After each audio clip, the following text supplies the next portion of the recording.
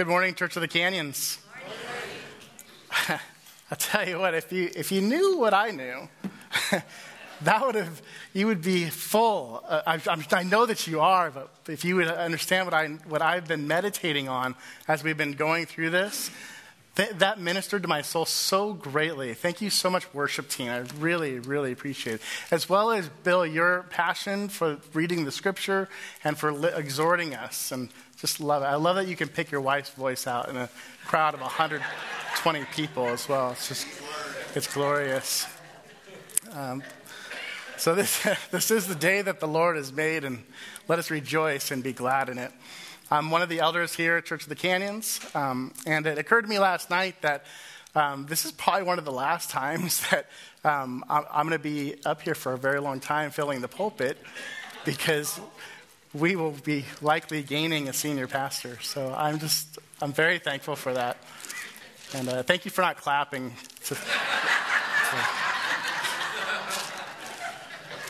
If you turn into your Bibles to 1 Peter, what we're going to pick up where we left off.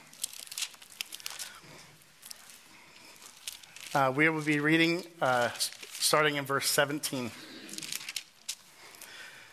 If you would please stand with me as well for the reading of God's word.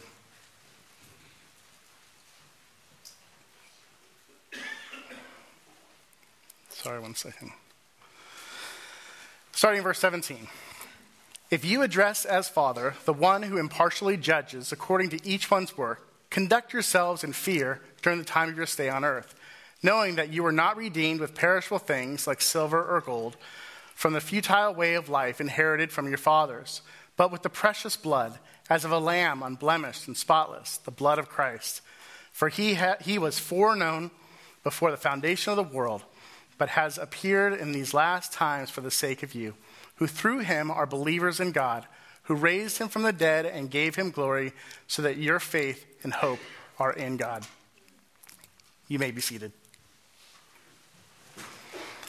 So last week, Mark Madrid brought up a quote from A.W. Tozer that read, "What comes into mind when we think about God is the most important thing about us." That's a really powerful statement and worthy of profound consideration. Our text this morning opens with a seriously profound consideration of what comes into mind when you think of God. Peter writes in the first part of verse 17, if you address as Father. Father. Think on that word. We have some new fathers here. Probably hits them a little differently. Think of that title, what it means to have a heavenly Father. I have a story to tell you. When I was young, my family moved from the San Fernando Valley to a rural little city, Moorpark. You've probably been there. It was like a farmland when I moved there. It's always hard to move when you're an adult. You get to choose the place you go. When you're a kid, you kind of are at the whim of your parents, and so saying goodbye to friends is a mandatory thing, and going to where you're going to go, not knowing who's going to be there, and that's always uncomfortable and unsettling, and you just kind of wait and see like what God provides. Well, when I moved, within the first few days, I encountered a young guy. He was a couple of years younger than me, and he was a nice guy, and we became friends, and we ended up hanging out pretty much every day, and really enjoyed his companionship. And I'll tell you something, though. There was something that really, really bothered me about him. He would never stop talking about his dad. Never. So we'd be playing basketball, and every rule had to agree with what his dad said. And we'd be playing, trading baseball cards, and everything was valued such and such based on what his dad said. And we'd be playing video games in my house. And the rules of who gets the controller and who goes first was all dictated by what his dad said. And the kid really desired to be obedient to his dad and had an outward goal to shape his entire life around becoming his dad. We're all that way in a way. Even if you don't know your dad, we're likely and prone to become our dad. Ladies are likely and prone to become your mom. It's just how it works. And I can attest that I'm becoming my dad. Well, As you fill out your notes today, I want you to recognize within each point that there's a statement of fact about the child of God and a charge as well. This is addressed to those who have been born again to a living hope through the resurrection of Jesus Christ from the dead. Point one is point one is obedient children obey. If you're taking notes, you can fill this out. Obedient children obey. Point two is released children release. And point three is expected children, guess what? Expect, right? To set the stage for our study today, I'd like you to look back to verse 14 through 16. And I'll read this for us. As obedient children, do not be conformed to the former lusts which were yours in your ignorance. But like the Holy One who called you, be holy yourselves also in all your behavior. Because it is written, you shall be holy, for I am holy. Well, this sets up our first point in the outline. Obedient children obey. In verse 17a, we see a conditional statement to the person receiving this letter. This morning, that person's you and me. Again, it reads, if you address as Father. In this, we hear the called's call. Those who have been called out from darkness and into light to bless God by calling him Father. That's our call.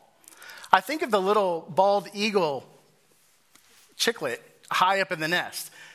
Featherless, defenseless, helpless, except for the protection of the nest that was prepared by the parent. It's warm, it's strong, stable, out of the reach of the enemy. What a great picture of God the Father's love that protects us. As the eaglet turns their little head up to the sky and cries out for sustenance, we have that privilege as children of God. When tempted by Satan, Jesus referenced God's word in Deuteronomy 8:3. And he said, it says, and he humbled you, let you go hungry, and fed you with the manna which you did not know, nor did your fathers know, in order to make you understand that man shall not live on bread alone, but man shall live on everything that comes out of the mouth of the Lord. The called's call is Father. This is the one from whom all blessings flow. As the eaglets turn their heads to the sky and are fed from above, so are we to look to our Father in heaven for life. He ministers to us through his word. Peter tells us something very interesting about our Heavenly Father in 17b. He says, the one who impartially judges according to each one's work. Peter moves from the called's call to the summoner's summons. It was by the great mercy of God the Father that the child of God was called to life. And what we see here is a revelation about God the Father. This is mighty material. It's a clue into knowing the Father, our Heavenly Father. Here we see that God is one. We see that he is a who. The Father is a person, not some force or ideal, but one who has intellect, attitudes, goals, characteristics, a personality, creativity, passions, just to name a few things of the personhood of God the Father. We also see that he is impartial. That's what this show tells us, is that he is impartial, meaning that he doesn't take things at face value, but deeply understands them. And thankfully so, because he is the one who judges. It's by his standard that good and evil are distinguished.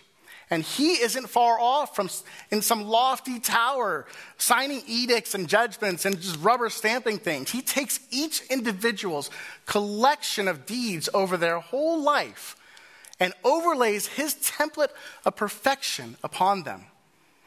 It's made clear to us through God's standard and that overlaying and what our heart's desire is. And his standard is not mysterious. Can anybody tell me what his standard is? It's perfection found in the Word of God. This is his standard. It's not mysterious. It's his word. A quick example, I wasn't a very good student growing up. I was often a disappointment to my teachers. My biggest problem was that I didn't do my homework. I was smart, I was apt, but not obedient. It wasn't because I was rebellious, it was because I was lazy. And I was foolish. It's a little personal, and please be gentle with me. I really did care for my teachers, and I always hoped that I could help show that through my chaste behavior, my delightful disposition, how I interacted with my friends and them. Well, not only that, but I also hoped that there would be one thing that would be very telling to them about my sincere respect for them. It'd be that moment after a test when they took out their key and overlaid it on my Scantron. Do they still do Scantrons? Probably not. But when they overlaid on the Scantron, though I had blanks in my record for homework, I often had the right bubbles filled out on my tests. And I hoped that they would recognize that I was listening to them and absorbing their material. I was following them. I still got C's and D's. Well, God judges his people in a very similar way. He has a key for each and every person and overlays it onto their life's work. There will be a day when the summoner's summation will be made clear to each child of God. Every deed and attitude of the heart will be exposed, not for condemnation, that was taken care of on the cross, but for reward. God's word is the standard, and Christ is the key. The child of God's alignment with Christ will result in the praise and glory and honor at the revelation of Jesus Christ. His perfect model will be overlaid, and all that conforms to his image will be rewarded. With that said, we can now understand the expectation for the believer's temperament in the temporal. In 17c, if you look back at your text, it says, "Conduct yourselves in fear during the time of your stay on earth." The child of God is not like driftwood, bobbing around in the ocean, tossed to and fro by every wave. Instead, they have a distinguished calling to perform. Each child is individually called to appropriate action in the model of Christ Jesus. Fred mentioned in verse 13 a couple weeks ago where it says that we are to prepare our minds for action, that this is a battle cry. Gird your loins, right? Believer, through Scripture, the scales from our eyes can be removed, and we can see that we are in a battle. The believer is not driftwood. You are alive in Christ, and the word conduct literally means about face. It's a military command. It means to look upward, reorient. Where before you were soggy driftwood, saturated in pleasures, headed to beach on the shores of hell to be dried, burned in unrelenting guilt, shame, and conviction. Now, the believer, you have been called to be a life-giving tree, to extend upward, to reach to the heavens of God, and to see his face. That's a metamorphosis. You were a worm, and now you're a butterfly. You have been reoriented, figuratively, by the way. You're not a really butterfly. You're a believer. You're a child of God. You have been reoriented, rearranged. Your back was to God, and now your back is to the world. What the world offers is rags. What God offers is riches. You once were right to be terrified by God. What is dark cannot stand before light. But believer, you are now made light. The fear of the Lord has come upon you and has performed its work. All that cannot stand before the brilliant holiness of God has been loosed from you. You are now holy as God is holy.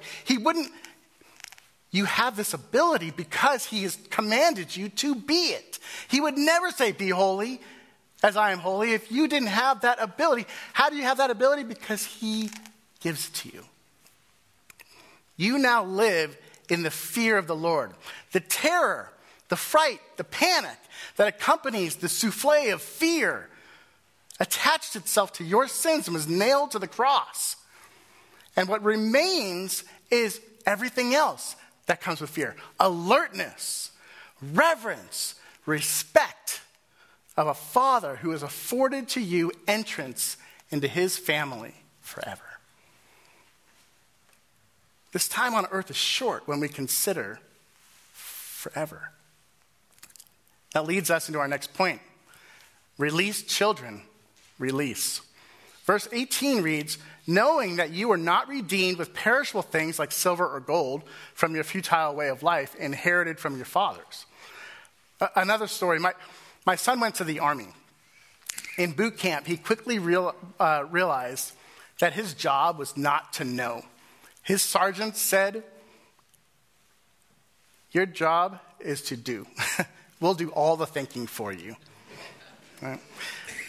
Now, I may never march in the infantry, ride in the cavalry, shoot the artillery, zoom over the enemy. But I'm in the Lord's army. And if you're a believer, so are you. And he has given me and you, the believer, the tremendous privilege to, what is that first word? Know. To know.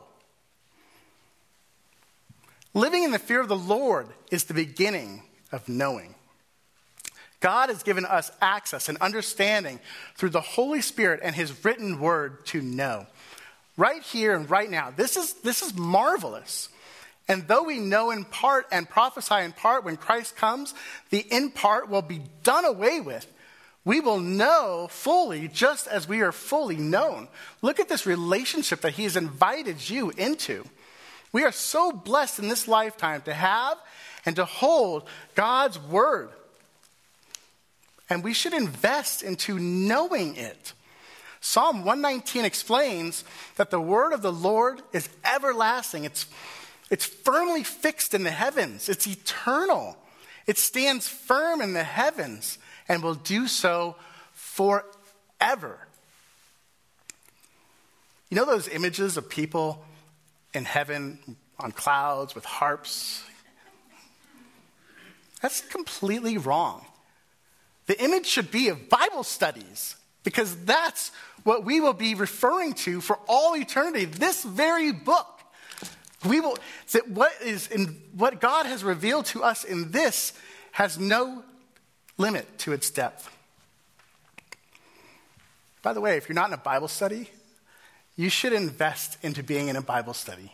We have so many of them here. Faith Builders this morning was out of control awesome. Thank you, Jeremy. Great prep, awesome delivery. God's word was represented well. You are in it, you find value. You find real value. You as a believer are valued beyond valuables. This is the good news that as a believer, you have value that exceeds what can be bartered. It exceeds the balance of scales. It exceeds the finest and purest riches a smelter can smelt. He who smelted dealt it. These things are garbage. These valuables are garbage in comparison to what you have. The vaults that stored these temporal things are your past prisons. Our value is no longer measured by how much money's in our bank. Do we own a home or how nice it is? Do we have a car or what kind? By scholastic achievement, by what job or position you have, by having a wife or a family, by social status, how many friends you have, by your command over others. The list goes on and on and on. These ambitions that our flesh cries out, go get them. You're worthless unless you get them. These are not bad things, but if their measure is what is defining your values, then these vaults are still your prison. Your value cannot be stored in these vaults. Your value as a child of God is established by the price that you are bought with. You are not bought with things that moth can eat, rust can corrupt, or thieves can steal. You have been released from being measured by these things. Child of God, let the things of this earth grow strangely dim in the light of his glory and grace, and release. See how immeasurably God will provide for you when you turn your eyes upon Jesus. Understand that you have an inheritance that height and depth and width cannot assess. Understand that you have an inheritance, my dear brothers and sisters. If with a handful of words God made all that is seen and unseen, how much more can we expect from God our Father in an eternal relationship? He called us to look to him for our value. Matthew 6:33 says, maybe you want to say it with me, but seek ye first the kingdom of God and his righteousness, and all these things shall be added to you. Thanks, Randy. Praise the Lord. His word is true. What comes in, I'm going to quote Tozer again. What comes into your mind when you think about God is the most important thing about us. Verse 19a tells us how valuable you are to God, and that is determined by what you were redeemed with. Let's look at it. But the precious blood. But with precious blood. This priceless pour is what defines our value. What slid across the table was so much more than 5.5 pounds of liquid. It would be the conduit of compassion from God the Father. The solvent to sin would free the prisoner. The freedom from fury of a just and righteous God. Angry God when it comes to sin. It was life that was handed over, not an object that could be manufactured, reproduced, divided, counterfeited, or enshrined. Could moth devour it? No. Could rust corrupt it? No. Could thieves steal it? No. The life of the Son of the living God slid across that table, wholly and fully. He gave it all. What more could he give? Oh, how he loves you. And oh, how he loves me. How much he loves you and me. This divine purchasing power would be measured in what could only be known fully by the Father. He perfectly formulated and executed this plan of redemption for a people of his own. Remember the verse. A plan that was constructed before the foundation of the earth. A plan that was from eternity past and affects permanently eternity future. Though only he could know just how precious that payment was, he gave man a glimpse into its effectiveness and sufficiency and its plannedness in the foreshadowing of the Lord hallowed. In verse 19b it reads, look with me, as of a lamb unblemished and spotless, the blood of Christ. The Holy Spirit, through Peter, is drawing the reader's attention to the rich history of Israel. God's chosen people, descendants of Abraham, a nation brought into existence by God's own choosing. One moment, there was no Hebrew. The next, there was. On account of God's choosing and blessing, Abraham became the father of all Hebrews. The Hebrews would become a great and powerful nation due to God's blessing and would find themselves in the center of the most powerful nation in the world at the time, Egypt. Not only was Egypt wealthy and powerful, but they were idolaters. God's chosen people would find themselves surrounded in a world of darkness, forgetting that it was God's provisions that gave them their prominence with the Egyptians. They became enslaved by the Egyptians. God's people found themselves mastered by darkness, controlled by darkness, abused by darkness, practicing darkness, and destitute in their own darkness. enter Moses, a savior who God used to strike at Egypt's idols and isolate his people, causing them to be distinguished, set apart. Through Moses, God put on display his sovereignty over his creation, showcasing to his chosen people his supremacy. He challenged the false gods that the people had exalted, and he reserved the greatest for last, the house of Pharaoh. It was in this last display of God's sovereignty that Peter refers to, and it serves as a foreshadowing of the work of Christ and what would be accomplished on that cross. It would be such a salvific declaration that the Hebrews would reset their calendar using this moment as the new year. Each Hebrew was to go to his father's house and receive a lamb. They were to take that lamb into their home for 14 days. The lamb was required to be unblemished and male. At twilight, the lamb was to be slaughtered without breaking its bones. The lamb's blood would be spread on the doorpost and the lintel. The lamb was to be roasted by fire and eaten with unleavened bread and bitter herbs and consumed fully by the people. Any leftover would have to be burned completely after. No leftovers. The lamb was to be 1 year old because success was certain. And this would commemorate year after year with an emphasis on new life with the death. The people were to eat with garments belted around their waist, sandals on their feet, and staff in hand. That night the Lord would pass over the land, and all for the firstborn of both man and animal would die. That is, unless the entrance of their home was covered by the blood of the Lamb. This is what God used as a foreshadowing of Jesus Christ, the promised Messiah, and his work on the cross. Let's connect those dots.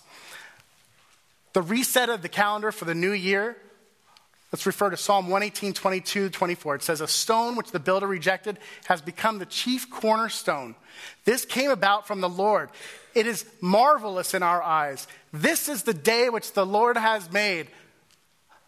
Let us rejoice and be glad in it. A new day, a new year for the Israelites, a new day for the saint. Next, a sacrifice coming from the Father's house. John 3:16.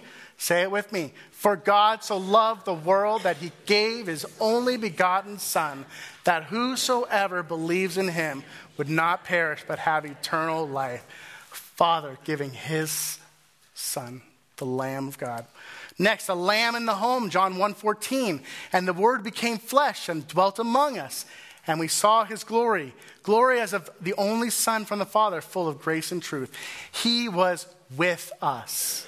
He dwelled with us. Next, the unblemished male, Luke 1:35. The angel answered and said to her, this was to Mary.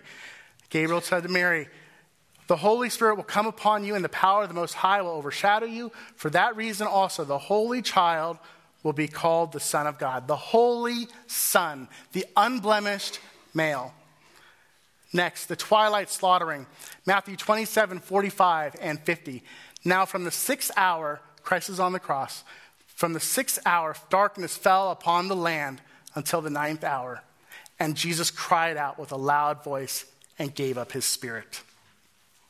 Next, the blood on the doorpost and lintel. Colossians 1, 19 through 20. For it was the Father's good pleasure for all the fullness to dwell in him, and through him to reconcile all things to himself, whether things on earth or things in heaven, having made peace through the blood of the cross, the doorpost and the lintel. This is masterful. This is a masterpiece. Next, the consumption of the lamb. Luke 22, 19. And when he had taken some bread and given thanks, he broke it and gave it to them, saying, this is my body, which is being given for you. Do in remembrance of me. Communion in the lamb, sacrifice. Next, no leftovers and no broken bones. John 19, 31 through 32. Now then, since it was the day of preparation to prevent the bodies from remaining on the cross on the Sabbath, for that Sabbath was a high day, the Jews requested of Pilate that their legs be broken. Those are the 3 men on the cross, and the bodies be taken away. So the soldiers came and broke the legs of the first man, and of the other who was crucified with him, Jesus. But after they came to Jesus, when they saw he was already dead, they did not break his legs. It's amazing. Next, the 1-year-old slain a newborn lamb for the 1-year tradition.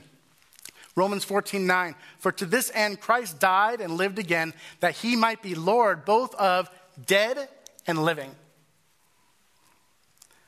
The preparedness of clothing of the Hebrews. Ephesians 2:10 says, for we are his workmanship created in Christ Jesus for good works, which God prepared beforehand so that we would walk in them. There's so much. This doesn't end. That was just the lamb. We didn't even talk about the unleavened bread. We didn't talk about the traditions that followed after that God mandated, that spelled out the story so that we would see, based on the writings of those who came before us, that Jesus is the Messiah. How undeniable is it that God the Father had a plan?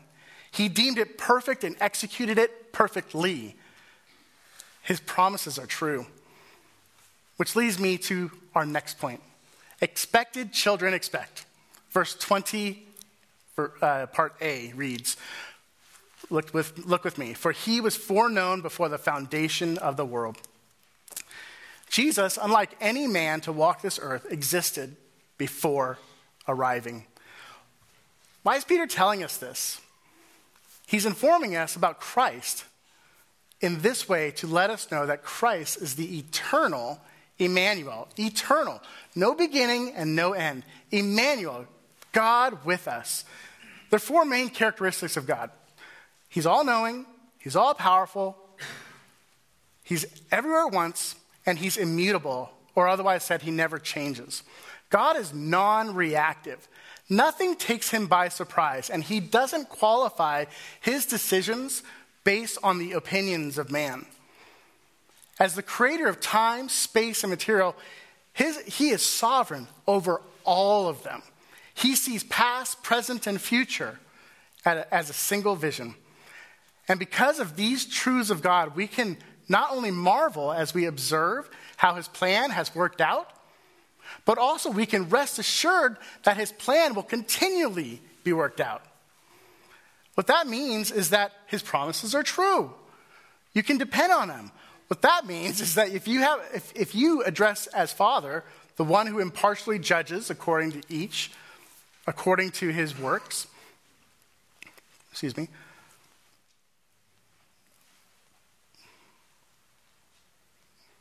lost my place.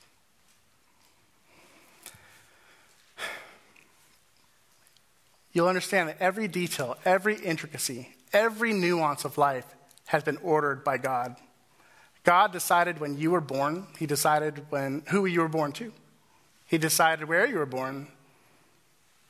He decided, he actually knows when you'll die. He knows all the details from birth to life. He is in charge of all of these things. Why is that comforting? Well, let's look at 20b, the second part. But has appeared in these last times for the sake of you. It's comforting because what we see here is that he cares for you. He cares for all of his children. God knows you and he knows me. He knew that I needed Christ to appear. Christ was made clear to make clear his love for you and me. It was for our sake that he appeared. What an amazing testimony of how he cares. It's because of Christ's appearance that the barrier that separated Jew and Gentile was broken, that the two can now become one. Before Christ crucified, we were considered outsiders. Now we're brought in. We're brought into a united fellowship with the Israelites, his chosen people, to be the family and kingdom of God. This was all part of God's sovereign plan. The fact that God doesn't change is so reassuring because it tells us that he's not going to change his mind about saving us. I don't know about you, but there are times when I'm completely unlovable. I know that's hard to believe. It's true. I can be so selfish, so disrespectful to God and my fellow man. Some of the thoughts I think would never be acceptable before a holy and righteous God. I know that I'm a sinner, and I'm reminded every day. I hope you can say the same thing with me. Thank God that his plan isn't dependent on my doing. Praise God that he designed in plan for his children a response of submission at the appearance of Christ, and that these are the last times. Look at verse 21. It says, who through him are believers in God. We are privileged to be able to rely on the reliable. How great is our God that we have received the message about Christ from the Christ. He walked and talked, he sat and ate, he slept and wept. He who is the Ancient of Days became flesh. John 1:3-5 says, all things came into being through him, and apart from him, not even one thing came into being that has come into being. In him was life, and the life was the light of mankind. And the light shines in the darkness, and the darkness did not grasp it. Let me ask you something. How can the dead understand the living? To date, not a single corpse has said thanks for the flowers. I don't mean to be rude or sacrilegious. How can darkness tolerate light? A shadow has never bragged about its suntan.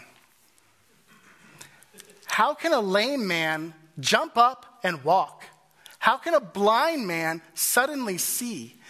The answer to all of these is that they can't.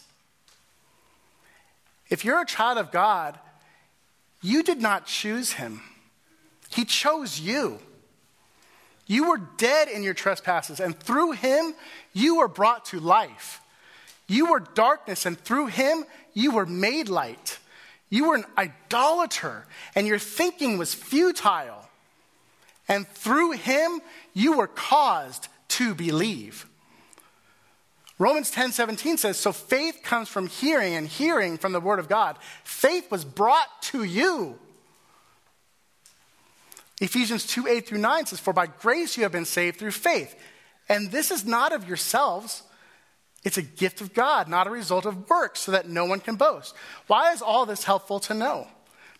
Because Jesus says in John 4:35, behold, I tell you, raise your eyes and observe the fields, for they are white with harvest. You get where I'm going here. As a believer, one who has been redeemed with the precious blood of Christ, the Spirit of Christ lives in you. He lives in you. Speak his words into the darkness and watch how the harvest is gathered.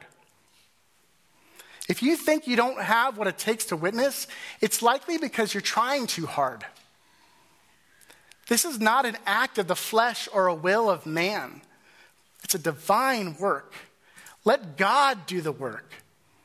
Commit to Scripture, to memory. Commit to memory, Scripture. Did I say that right? Pray to God for an opportunity to use it. God's called you to be confident in your faith and reliant on his word. Let's look at the next part of verse 21. Who raised him from the dead and gave him glory. This is awesome. Believer, recognize how amazing this text is. Verse 20 to this statement in verse 21 reaches beyond time into the eternal construct where and when there was nothing except for God, the Father, Son, and the Holy Spirit, and brings us all the way to creation, to the success of what God promised to himself to provide a glorified, risen Savior. And look in the middle. Who's there in the middle of all that? You. It says it. It says it in there. You. For your sake. What a masterpiece. You are an integral part to his amazing plan. You should have every confidence in God. He has blessed you with every good gift from heaven. He loves you, And you should have every confidence that his word will do its work. How do we have that confidence? Why do we have that confidence? It's the empty tomb. He's risen. He beat it. He won. He defeated death. It's the resurrection that gives us confidence. Listen to Philippians 2:8-11. And being found in appearance as a man, he humbled himself by becoming obedient to the point of death on a cross. For this reason also, God highly exalted him. God, in recognition of the obedience, the sinlessness of Christ, he qualified. He did what it took to come out of that grave and be exalted as our Lord, our Savior, and that every knee would bow and every tongue would confess that Jesus Christ is Lord. In his perfect submission to the Father, God raised him from the dead and gave him glory. Romans 6:23 says, "For the wages of sin is death. Having no sin, death could not hold him." He's the promised Messiah. All that was prophesied was true. And we have a promise from the promise keeper. We have a promise from the promised one. As God's expected children, we need to expect that God's word will not return void. There's so many expected children to be brought to life. Be generous with the gospel. Expect that God's word will ring true in the ears of the sheep of his pasture. His sheep will know his voice, just like Bill knows his wife's voice from a crowd. His sheep know his voice. And this brings us to the last part of the passage. Look at verse 21. So that your faith and hope are in God. I don't know who said it, but I heard this week that the body and soul are so closely connected that they can infect one another. As believers, our soul is redeemed. It's so certain that Ephesians 2:4-7 refers to God having us raised up with him and seated us with him in the heavenly places in Christ Jesus, so that in the ages to come he might show the boundless riches of his grace and kindness toward us in Christ Jesus. This is said not in the future tense, but in the present tense. The Holy Spirit wants you and I to know that God has saved our souls and that we are permanent citizens of heaven, the kingdom of God and his family. Though we have been given a new spirit, we still contend with the flesh. On this side of heaven's gate, we're being sanctified. That means being made holy or being purified. There's a pastor I listen to, Greg Laurie. He says, the here and now Christian will not be sinless, but will sin less and less and less. That process will continue until we see Christ face to face, when sin will be no more. I can't wait for that day. I hate my sin. I hate sin. I love to see God honored and glorified. But that's the Holy Spirit inside of me saying that. I would never have said that as a stupid little kid. Sorry. Kids, I love you. You know I do. This is a battle we have as believers, living in corrupted flesh. It's only for a short while. Proverbs 3:5-10 says, "Trust in the Lord with all your heart and do not lean on your own understanding. In all your ways acknowledge him and he will make your paths straight. Do not be wise in your own eyes. Fear the Lord and turn away from evil. It will be healing to your body and refreshment to your bones. Honor the Lord from your wealth and from the first of all your produce. Then your barns will be filled with plenty and your vats will overflow with new wine." As we fill our storehouse with God's word and rely on it, we are called to share it. Rely on Christ's word. Pray and allow him, through his Holy Spirit, to do the work of convicting the world of sin, righteousness, and judgment. Don't take it personally if someone rejects the call to believe. Call them to believe. Don't ask them, will you believe? No, call them. You don't ever see that written in the Bible. No prophet ever said, will you please believe for me? No, The sheep will hear his voice. You call to repent, and come on, Nineveh, let's do this, right? If they reject you, they're not rejecting you. They're rejecting God. Pray for them. Don't be dismayed if you are persecuted because you shared your faith. They aren't persecuting you. They're persecuting God. Rejoice in your participation in God's word. Remember Paul's experience when he was Saul. Jesus said, Saul, Saul, why are you persecuting me? Right? And look at what God did with Saul. Rejoice in your participation in God's work and pray for them. Recall what Peter says in verse 6-7. In this you greatly rejoice, even though now for a little while, if necessary, you have been distressed by various trials, so that the proof of your faith, being more precious than gold, which perishes though tested by fire, may be found to result in praise, glory, and honor at the revelation of Jesus Christ. In conclusion, first, if you're a child of God, you are already an obedient child. You were a child of disobedience upon birth. I hate to say it, Mr. Ransom, your child's a child of disobedience and needs you to preach the word to him. And I know you will. Continue to be obedient and remember that you are in a war that has already been won. There are battles remaining. Claim every victory for God's glory and recognize that time is short. Second, you as a child of God have been released. So release your grasp on what you formerly used to measure your worth. Your freedom has been purchased at the highest value through the blood of God's own Son.